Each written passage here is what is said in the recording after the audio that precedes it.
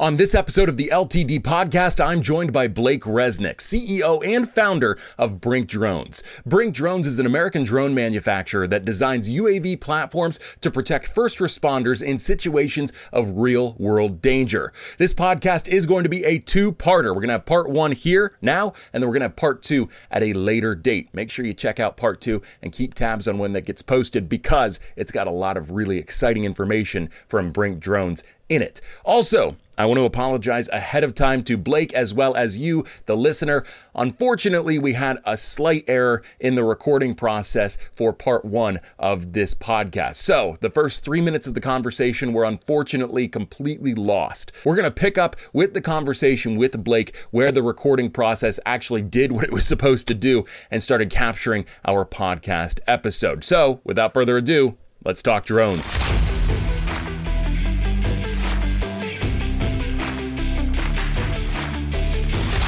Roundabout when did you start BRINC, and what was your initial journey like? The ideas there, the reasonings behind it, and that's all. I mean, super noble and an awesome cause to get behind in terms of how you want to develop drone technology to help.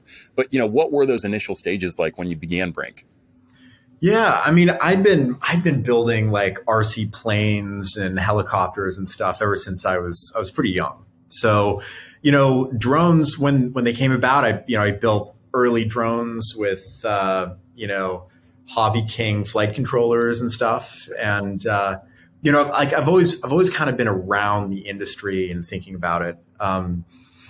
Definitely diverted at some different points. I built like a nuclear fusion reactor in my garage a while ago, terrified my neighbors and wasn't a drone. I did a couple projects like that too. But wait, hold on. I gotta pump the brakes. Nuclear fusion reactor. Like, first of all, why? But second of all, like, how do you even go about doing something like that? Yeah, it was really for fun. It was fully for fun, or maybe just to prove to myself that I could do it. Some combination of those things. How did I go about it? Frankly, a lot of eBay parts. Okay. A lot of eBay parts. Yeah. Weirdly, there's actually like a community of people online that build these things too.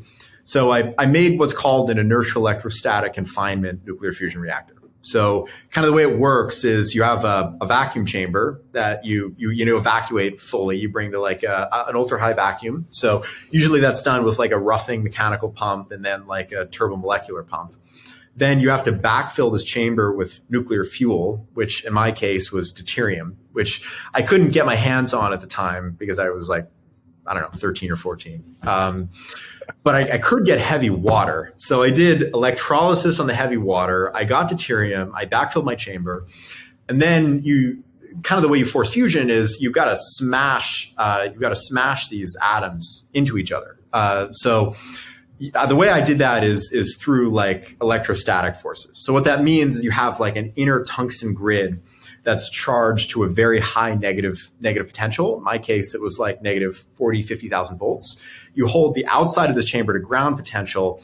That causes all of the deuterium inside to fuse into deuterons, which are charged. You accelerate those with this big electrical potential. They smash into each other, and then they form, like helium and neutron radiation and X-rays and a bunch of other stuff. So yeah, that's kind of how it worked.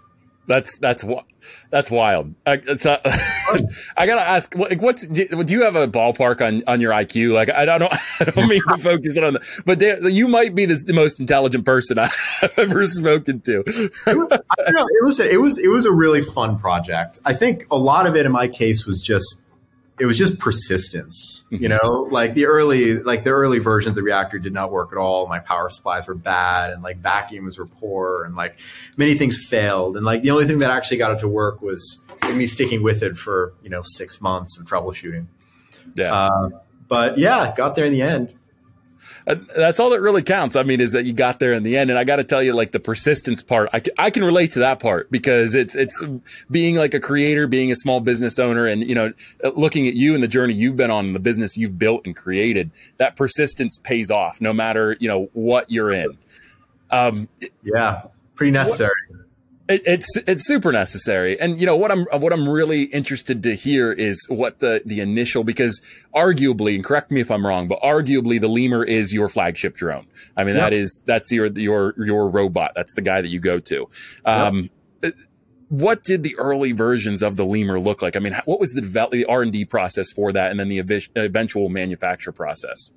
Let's Talk Drones and the LTD podcast are brought to you by The Droning Company, the #1 online resource for commercial remote pilots based in the United States. Make sure you check them out online at thedroningcompany.com. They've got a second-to-none job board, plus tons of resources, information, and articles to make you a more well-rounded commercial remote pilot. If you sign up for a membership with The Droning Company, it's just a very small monthly fee. They take nothing off the top of any jobs that you get using their job board or using your pilot profile to attract clients. And speaking of your pilot profile, it is an all-in-one pilot portfolio. You can post pictures, videos, any information, or anything that might display your skills as a UAV pilot on your pilot profile to help attract clients, both visiting thedroningcompany.com and externally. So there's no reason not to sign up. It's a very nominal fee. Make sure you check it out, thedroningcompany.com, and across all major social media platforms. Well, yeah. I mean, it all started when I cold called Las Vegas Metro SWAT. Surprisingly, they answered and they agreed to have lunch with me. And, we talked about the events of October 1, and then the conversation kind of broadened to all of the rest of the missions that they have to deal with on a day-to-day basis. And what I walked away from that meeting thinking was, if they just had a tool to get eyes and ears in dangerous places, that would save lives for them regularly, not just in active shooter events, but in, barricades and hostage rescues and high-risk warrant searches and all of their missions. And that's kind of what I thought I could build. So I went to my mom's kitchen, which she never liked, but I did. And I basically engineered like the first version of the lemur drone. So got that, set up a big meeting with the SWAT team to show it off. They hated it, told me so. Like, all the ways I did everything wrong. It's like, okay, it's like kind of brutal, but like they at least explained to me what needed to change. So went back, totally re-engineered the drone, showed that off. This time they liked it. They basically said, we're really interested in using this, but no one is using drones to fly indoors right now, and let alone on SWAT callouts. And before we buy this, we'd like to invite you along on some callouts if you're up for it, and you can try this stuff out and test it on some missions, and maybe you can keep improving it. And I would say, like, more than anywhere, that is where the product actually matured. It was me like getting 3 a.m. calls that, there's a barricade at this location somewhere in Las Vegas, and then driving out, bringing the drone, giving it to the officers to fly around to try to find and talk to someone. If it worked, amazing. If it didn't work, why not? And then I would spend the next couple of weeks trying to fix whatever problem, we encountered, whether that was overheating or some feature not existing or something similar. And by the end of that, we really started affecting the way that these SWAT callouts would happen, where, we would be able to find a suspect and then put on a crisis negotiation team member to de-escalate and have them come out with their hands up peacefully, which is an amazing outcome. Or, we'd just be able to locate someone, or we'd be able to tell them, in 2 or 3 minutes, clear the entire structure and tell the team that their person isn't here. And once that started happening regularly, they became our first customer. So it's kind of how it happened. Awesome. Now, I got to ask in no particular way do I want any like specifics, because that would obviously cause a conflict. But did you face any like personal backlash? I mean, that R&D process where, like you said, you took it out. If it worked, it was great. If it wasn't, you had to ask the question, why didn't it work the way it was supposed to? Did you face any backlash from either officers on scene or people you were talking about, getting involved with, where they got frustrated with you in that process?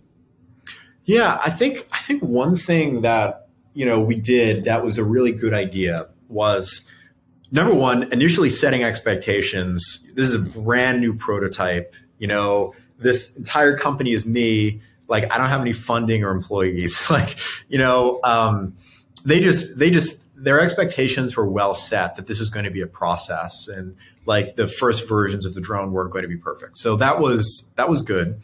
The second thing that we did that was intelligent, I think, to try to mitigate what you're describing is the first missions we didn't do with, a suspect in a house. Basically, the SWAT team would come and they would resolve the situation with conventional means.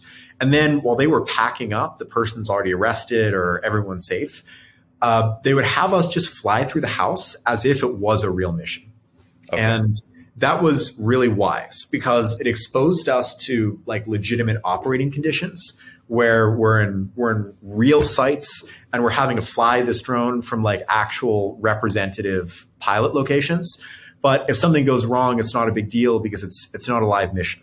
And only after we got comfortable doing those did we actually try to deploy with real suspects. Okay. And that also helped mitigate a lot of the risks. What was that like the first time you had like a real suspect and it was sort of hands-on with the drone then? I mean, how was that? It was insane. Yeah, I can tell you the story if you're interested. Yeah, I'd love to hear it.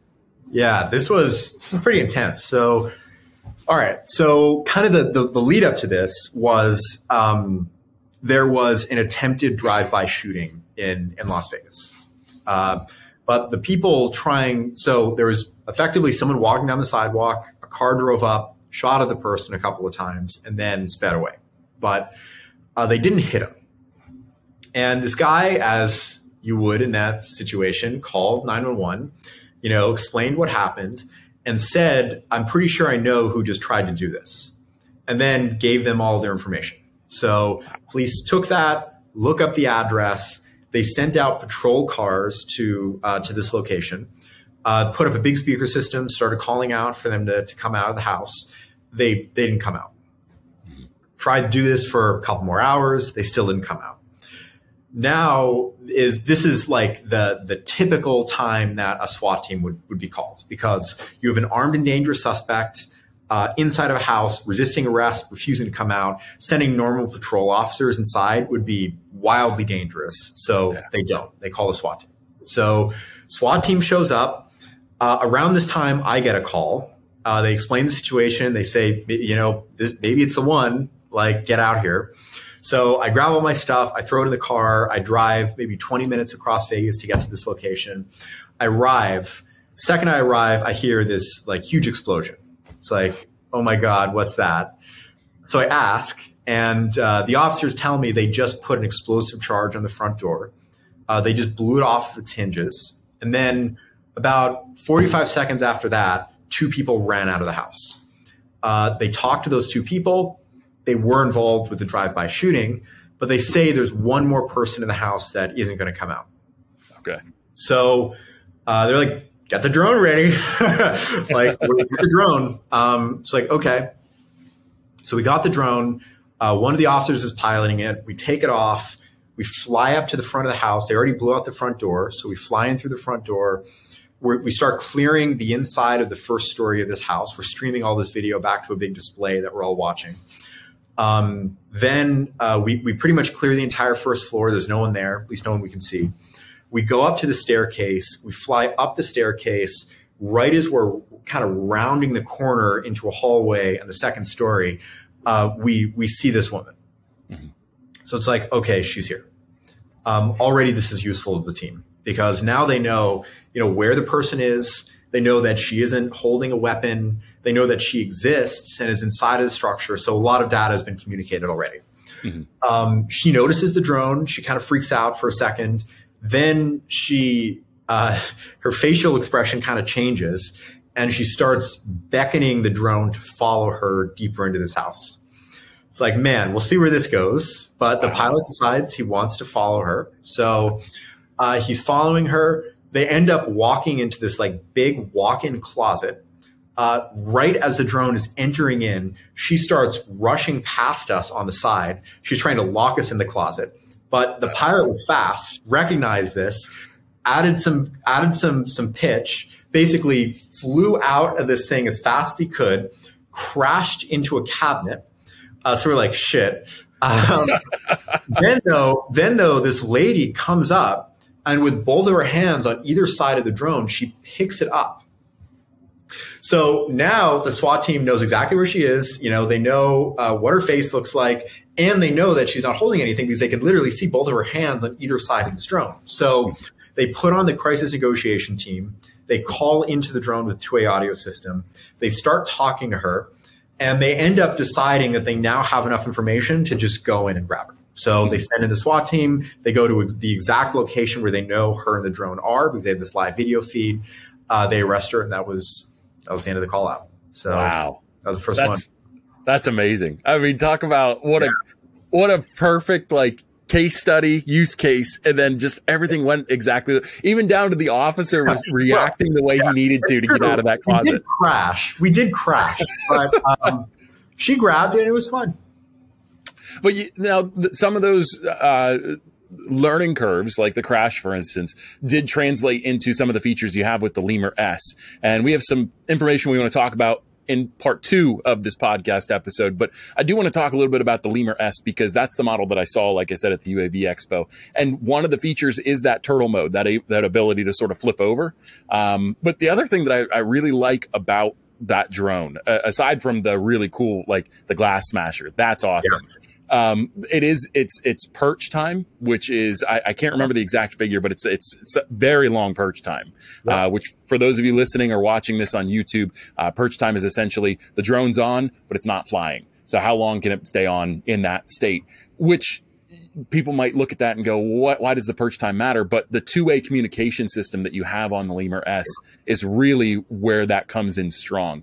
Have you gotten any use cases or case studies from law enforcement departments where they've used that you can share with us? Oh yeah, all the time. Both on the perch mode and the two-way audio component. So on perch, one pretty common tactic is, they'll be able to fly into a house and look around, but there might be a door or two that they just can't get in. It's barricaded. They can't push it open with the drone. Maybe there's not a window to that room. Maybe they've cleared the rest of the structure and they're pretty sure that their suspect is in that room in particular. So what they'll frequently do is just perch the drone watching that door. And then they'll know, if that thing opens exactly when it happens and what happens afterwards. So that's kind of like a core perch time use case, is just like positioning a camera anywhere you want in a structure for an extended period of time. And yeah, the two-way audio capability is used constantly. I mean, it's one of our maybe it's the most important feature in all of Lemur. Our drone is a flying cell phone. It's designed to find folks and talk to them. And it frequently helps de-escalate and just give the crisis negotiations team a way to actually communicate with someone in crisis. So yeah, it's really great. You guys have developed a really solid public safety and law enforcement, and just a tool that anybody that's dealing with a high tension situation like we talked about can really rely on to get them through a situation safely.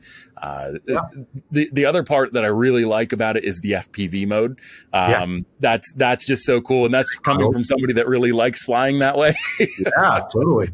Now, in terms of training, if there's a law enforcement agency watching this, somebody that maybe doesn't use drone technology but is interested in adding that to their arsenal, what kind of training does BRINC offer for law enforcement agencies? Yeah, good question. So all of our stuff comes with one free full day of training. So we'll come out to customer sites and really explain how the stuff works and do some piloting exercises together. And then we also have a paid 3-day training, which in general we do at our Las Vegas office, but we can also do remotely. So yeah, we found that to be really tremendously helpful, especially on Lemur S that, takes a little bit of skill to fly.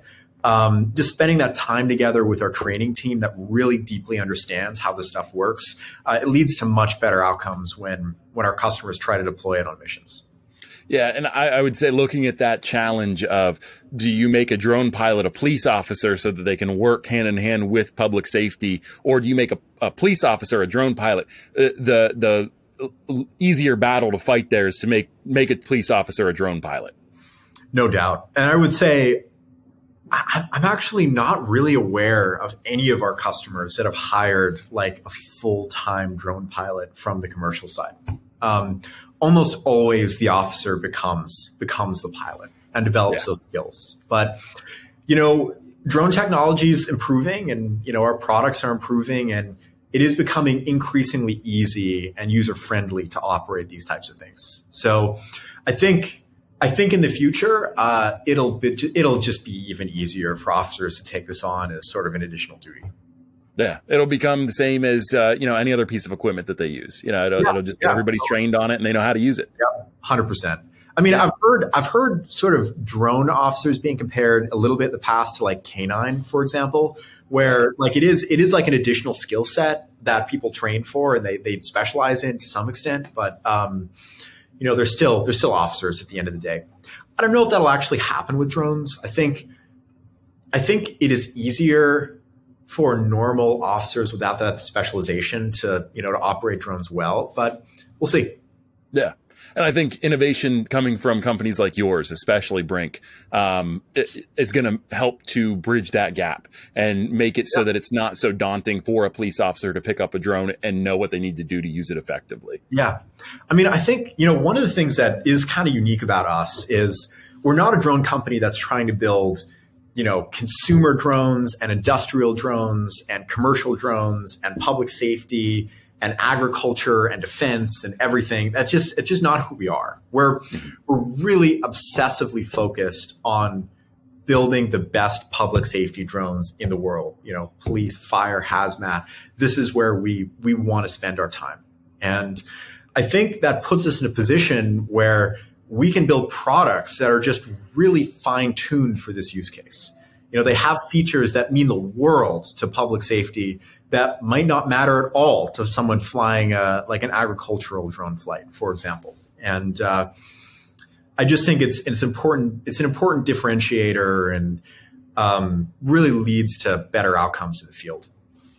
Yeah, no, and I agree. And you do see a lot of other companies that do have their fingers in a bunch of different pies, if you will. And that's the one thing that I really noticed about BRINC as I've researched the company and gotten familiar with who you folks are, is that you are dedicated to public safety, hazmat, emergency response. And I think that shows in your product because, I'm very confident in saying your product has the most full encompassing capabilities in terms of serving that sector.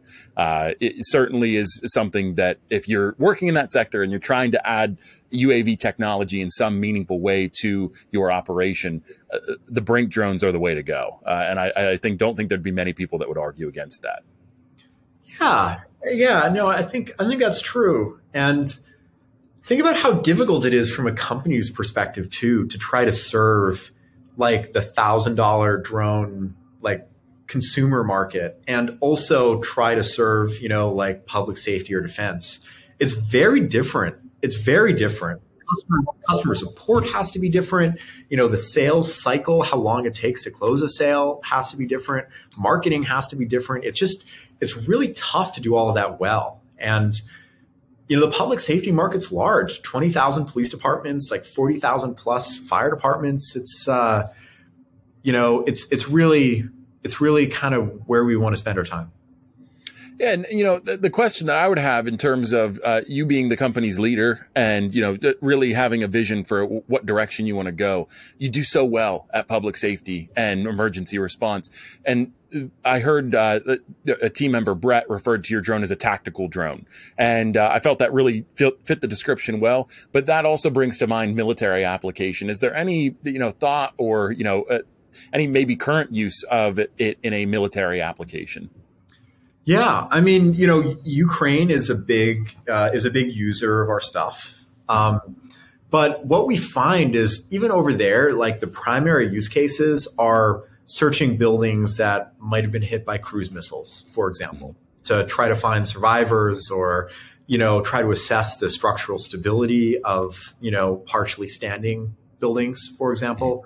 It's used a little bit in surveillance and reconnaissance, but that just isn't the primary use case. So there are some military applications, but it's just not where we're focused. Yeah. No, that makes sense. And I can appreciate that candidness with it because that's what BRINC's good at. BRINC is good at what it does.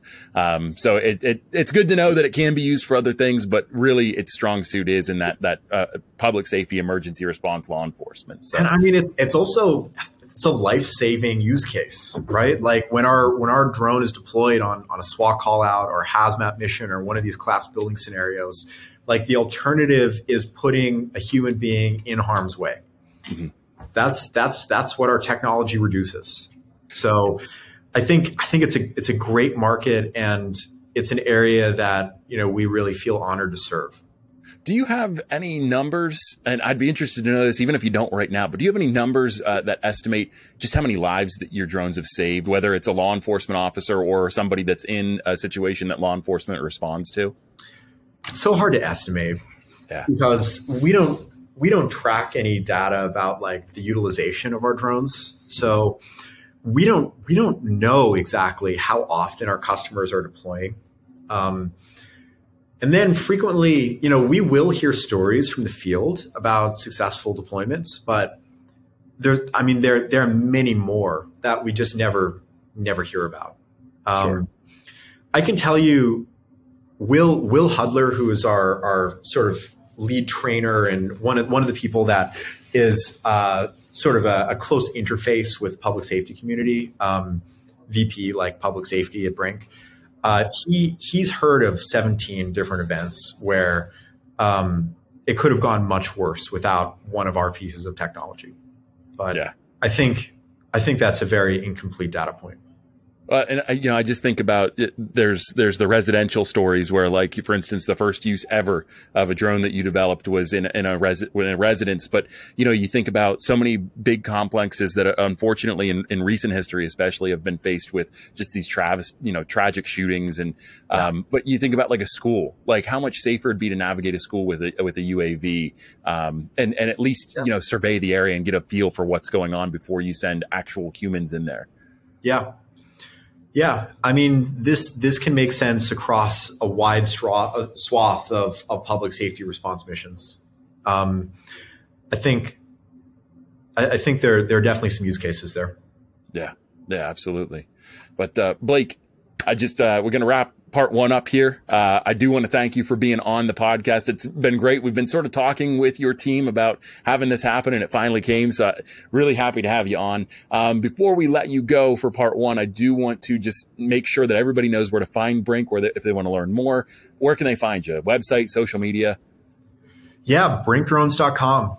BRINCDRONES.com. That's really it. You'll see a bunch of information about us, our products. We have all the social links there as well. Okay. Excellent. Thank you so much. Really appreciate it. Blake Resnick, CEO and founder of BRINC Drones. Awesome time with you today. Look forward to talking to you soon about that exciting announcement we have. Yeah, really appreciate it. Thank you for having me on.